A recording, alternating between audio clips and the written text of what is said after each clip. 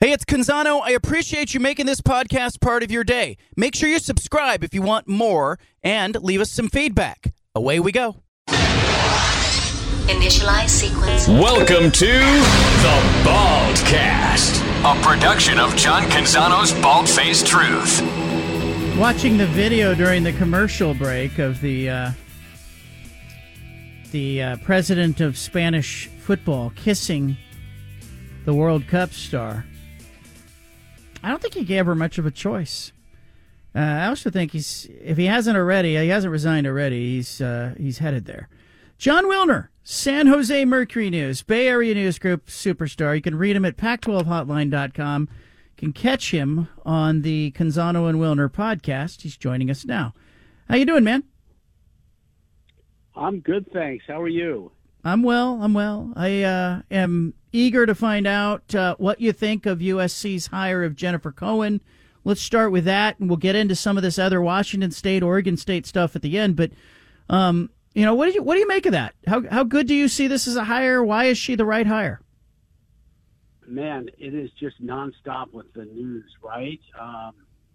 I guess it's a little surprising that the Washington AD would go to USC, but at the same time, Washington and USC are about to go into the Big Ten, and it's just like all the rules of physics that have governed college sports for decades seem to be just kind of vanishing. I think it's a good hire for USC if USC is willing to let Cohen do her thing and run the department like she would run Washington's department or any other department. The problem is USC is USC, and the USC-ness can overwhelm, newcomers and, take things in a direction that maybe you don't want to go if you're the athletic director. So we'll see. If they let her do her thing, I think she'll do great. If they don't, then it's going to be a struggle for her. Does this, Lincoln Riley leaves USC. I heard Washington fans a little nervous about Kalen DeBoer ending up at USC. Is that too direct a correlation, or do you need a little more sample size, or is that just normal fretting that happens when something like this goes down? That sounds to me like normal fretting, for sure. I mean, who knows if Lincoln Riley's going to leave? Maybe he'll leave at the end of this year. Maybe he's not going to leave for 5 years. I don't know, but I think certainly. If he left, would DeBoer have to be considered a potential candidate at USC? Sure. But, that's just – Washington fans need to be worried about Boise State, and keeping Michael Penix Jr. healthy this season and not worrying about what may happen to DeBoer down the road. Jon Wilner with us. What does Washington do? Who do they hire? Do they promote from within? Do they find somebody else? What's their move here? I don't know, but I'm not sure about promoting from within, but the thing is, Washington, that is now a Big Ten athletic director job. They're going to be able to attract, a pool of candidates that may not have been interested in going to Washington as a member of the Pac-12, right? Because now you're on the biggest stage in the Big Ten, and you got unlimited resources, down the road. So I think they're going to have a great pool of candidates. I think that they probably ought to, maybe look around in the region. Scott Barnes at Oregon State, former Washington Athletic Department employee. Pat Shun would be an interesting decision for them, the Washington State AD. But they're going to have a lot of choices. If DeBoer is involved, which I assume he would be, Terry Toomey is the AD at Fresno State. He hired DeBoer in 2020 to be the football coach there. So if they have a good relationship, you may think that maybe Toomey's going to be a candidate in Seattle. The hire of the first woman to be athletic director at USC comes in the wake of Mike Bowen resigning after being accused of perpetuating a hostile work environment and sexually harassing people. Is that part of the hire of Jen Cohen in USC's eyes, or did they just hire the best AD they could find? Well, I think it probably played a role in Carol Folt's thinking, the president there. It would have to. A lot of times in these hires, whether it's a coach or an AD or, say, a Pac-12 commissioner, the pendulum swings in the other direction from what you've had. Now, it so happens that Cohen is very accomplished and certainly very qualified for the job. Did it help Folt, or did it make Folt feel more comfortable given what has happened to hire a woman? Maybe it did, but she can certainly stand on her own resume, regardless of what the circumstances were before she got there. Jon Wilner with us, Bay Area News Group. You had a piece today. You wrote about Washington State President Kirk Schultz. He is suggesting that Fox's strategy was to block Apple, and that helped fuel the Big Ten's raid of Washington and Oregon. What is he talking about? Well, he did an interview, and it was an internal WSU interview and posted on their YouTube channel. He thinks that Fox may have wanted to keep Apple out of college football. And so right before the Pac-12 was ready to sign that deal, Fox decided, you know what, let's go get Oregon and Washington, bring them into the Big Ten, kill the Apple deal. It makes some sense, don't you? What do you think? I mean, just on the surface of it, there's some logic behind it. Yeah, and I don't think, he kind of said, hey, am I putting a tinfoil hat on here? It's a conspiracy theory. I don't think it's that crazy to think that one business went, hey, we would like to keep you out of this space. Now, Apple's reaction to it may be just to buy ESPN and buy their way back into the space, but yep. It still forces them to have to make a move. And if I'm Fox, it's a smart move. Do you sense there may be some potential litigation involved in this, or is he just spitballing? No, well, I don't know that litigation would be forthcoming because, as he also said, it makes smart business sense, right? I think that eventually the SEC and the Big Ten need to be on the lookout for antitrust issues because clearly they have the clout to destroy conferences and to change the whole nature of college football. But I'm not sure that, Fox orchestrating this move to get Oregon and Washington necessarily will lead to litigation, and who would be filing that litigation, right? I mean, Stanford and Cal could very well be on the brink of an invite to the ACC, which would leave, maybe Oregon State and Washington State would be left, and they would file some kind of suit against Fox. I don't know.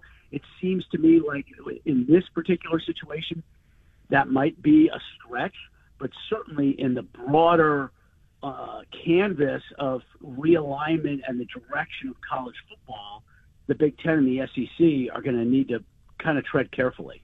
I want to ask you, Oregon State and Washington State are on hold right now, waiting for Stanford to figure out what it's going to do. The Cougars and Beavers may have to decide on their own to move forward without Stanford at some point. Maybe Stanford goes to the ACC. Maybe Stanford goes, we just want to be an independent. Do you think Oregon State and Washington State could rebuild the Pac-12 themselves? Or is it too big a lift if you don't have the brand of Stanford in your corner? Boy, I would love to see them try. I think it'd be fascinating, but I also don't think it's feasible, right? I mean, how would you attract teams and attract a media partner if your two schools are in Pullman and Corvallis, right? It's just too big a lift. Now, those schools have overperformed their resources. Washington State does as much with what it has as any school in the country. But I just don't see where they would have the foundation from which to, generate the money that would then lead to being able to attract schools. To me, if Stanford goes into the ACC or goes independent, and I think we're going to know in the next 48, 72 hours, I think that those schools really don't have a choice but go into the Mountain West. I know people are talking about the American, but that doesn't make any sense to me. The Mountain West is in many ways a very good fit for those schools. And if they go into the Mountain West and they win the Mountain West, they're going to end up being in the playoffs. So there's something to be said for that path if Stanford is not going to be involved in a Pac-12 rebuild. If Cal is involved, does it get enough of the Bay Area market, or do you need the brand, in your mind, the brand of Stanford? I don't think Cal could do it. And I think Cal and Stanford are going to go move together on this. They'll move together. Yeah, that would be my guess. I don't think Cal's got the the brand to kind of be the anchor that Stanford would be for a Pac-4 rebuild. I agree. Jon Wilner with us, Bay Area News Group. I'm just kind of wondering if you're Oregon State and Washington State, I guess you have to wait for Stanford. But I'm also thinking, even if Stanford says they're in, Wilner, what are they talking about? In for a year? In for 6 months? In for, year and a half, 2?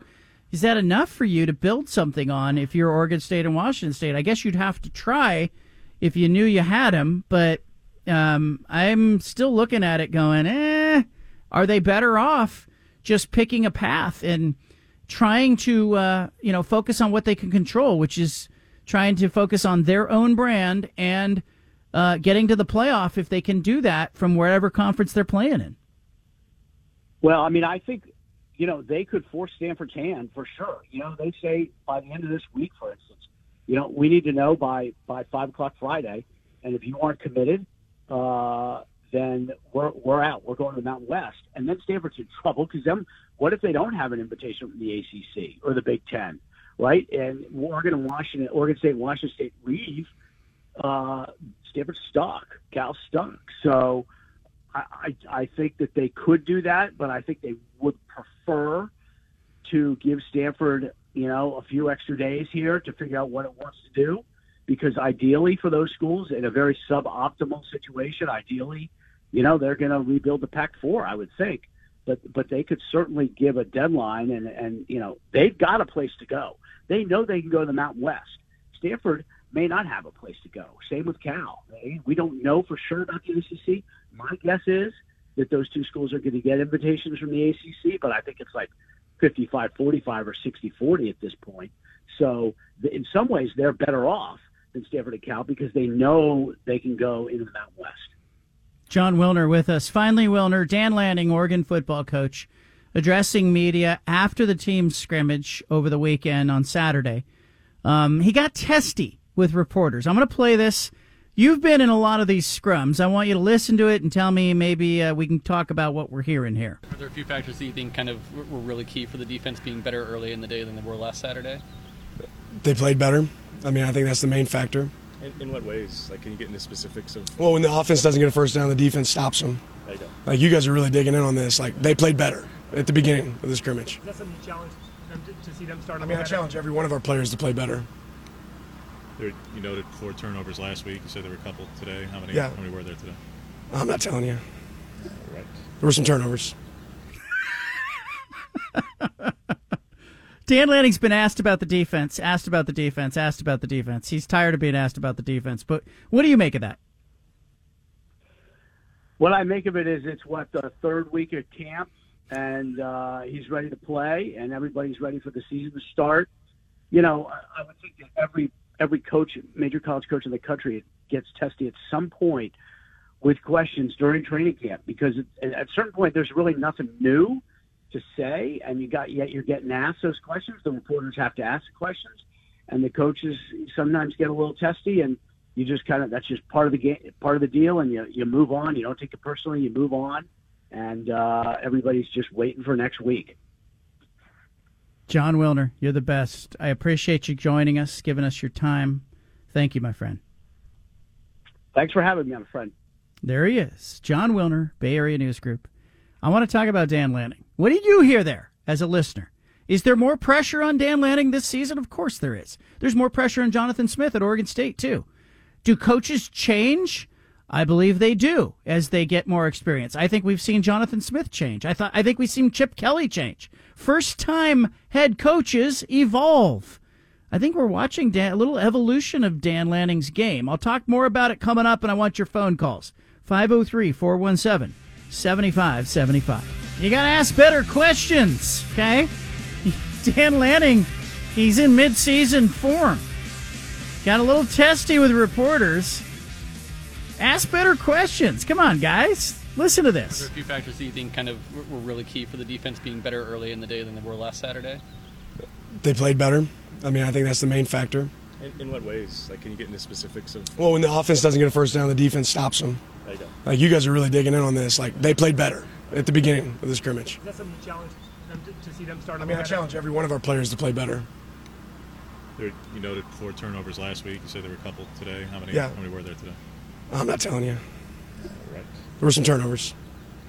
I don't like the questions. I also think Dan Lanning's ready to play some games. I agree with that. I want to know what you heard there. 503-417-7575. Carrie's in Eugene, listening on Fox Sports Eugene. Carrie, go ahead.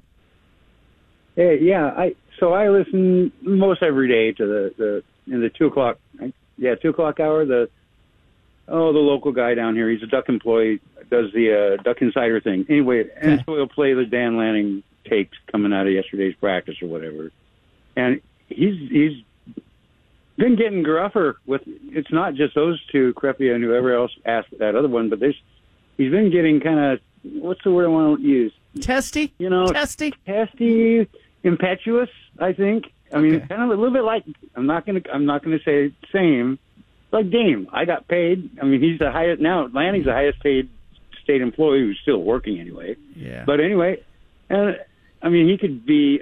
Cristobal at least had a bear sense of humor. You know, I don't know. You don't think like? All right, I'm going to leave you on here because I think it's good. Okay. But I think Lanning, I don't know. My interactions with him have been largely positive, and I liked when, here this was just a couple weeks ago. Not a big reaction. I mean, I'm trying to remember what they won to affect this conference. I don't remember. Yeah, that was them winning anything. I don't remember them winning anything. I think it was kind of trying to be funny there.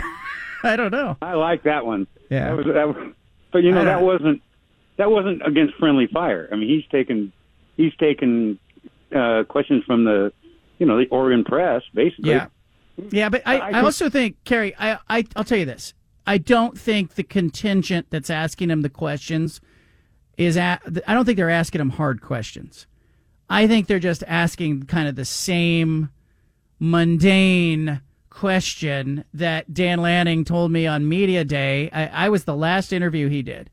He had done 35 interviews, and he arrives at my radio setup, and we're going to do a live interview.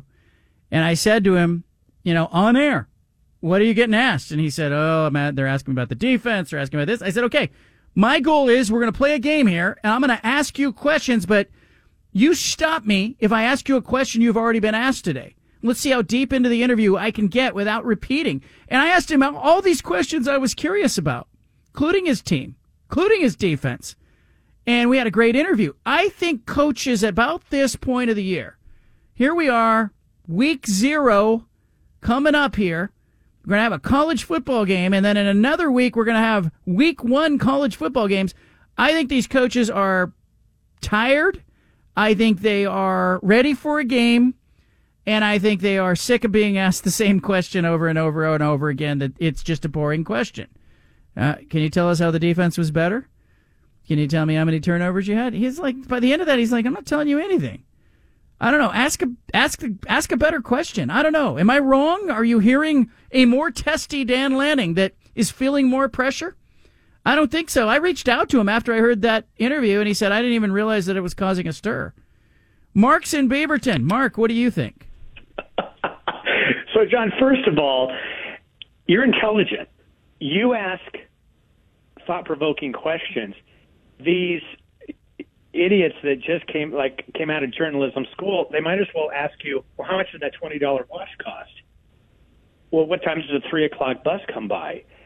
And I think what Coach Lanning should do is, before the next, round of interviews, and just say, set the expectation. If you guys ask me a stupid question, I'm either going to do one or two things. I'm either going to tell you that was a stupid question or just ignore you and go on to the next one. So I don't know. I blame them for being tested. Yeah. I covered Bobby Knight, Mark, and I got to be honest with you. I asked a dumb question one time in a news conference, and the minute it came out of my mouth, I went, "Oh crap!" Like I'm going to get and I don't think the coaches in this state. And I'll go further. I don't think the coaches in the conference I don't think they're difficult. I don't think any of them are difficult. I don't think any of them are unfair. I don't think any of them are tough, intimidating interviews. If you ask a dumb question to Chip Kelly, he's going to slay you. If you ask a dumb question to Dan Lanning, he's going to get irritated with you.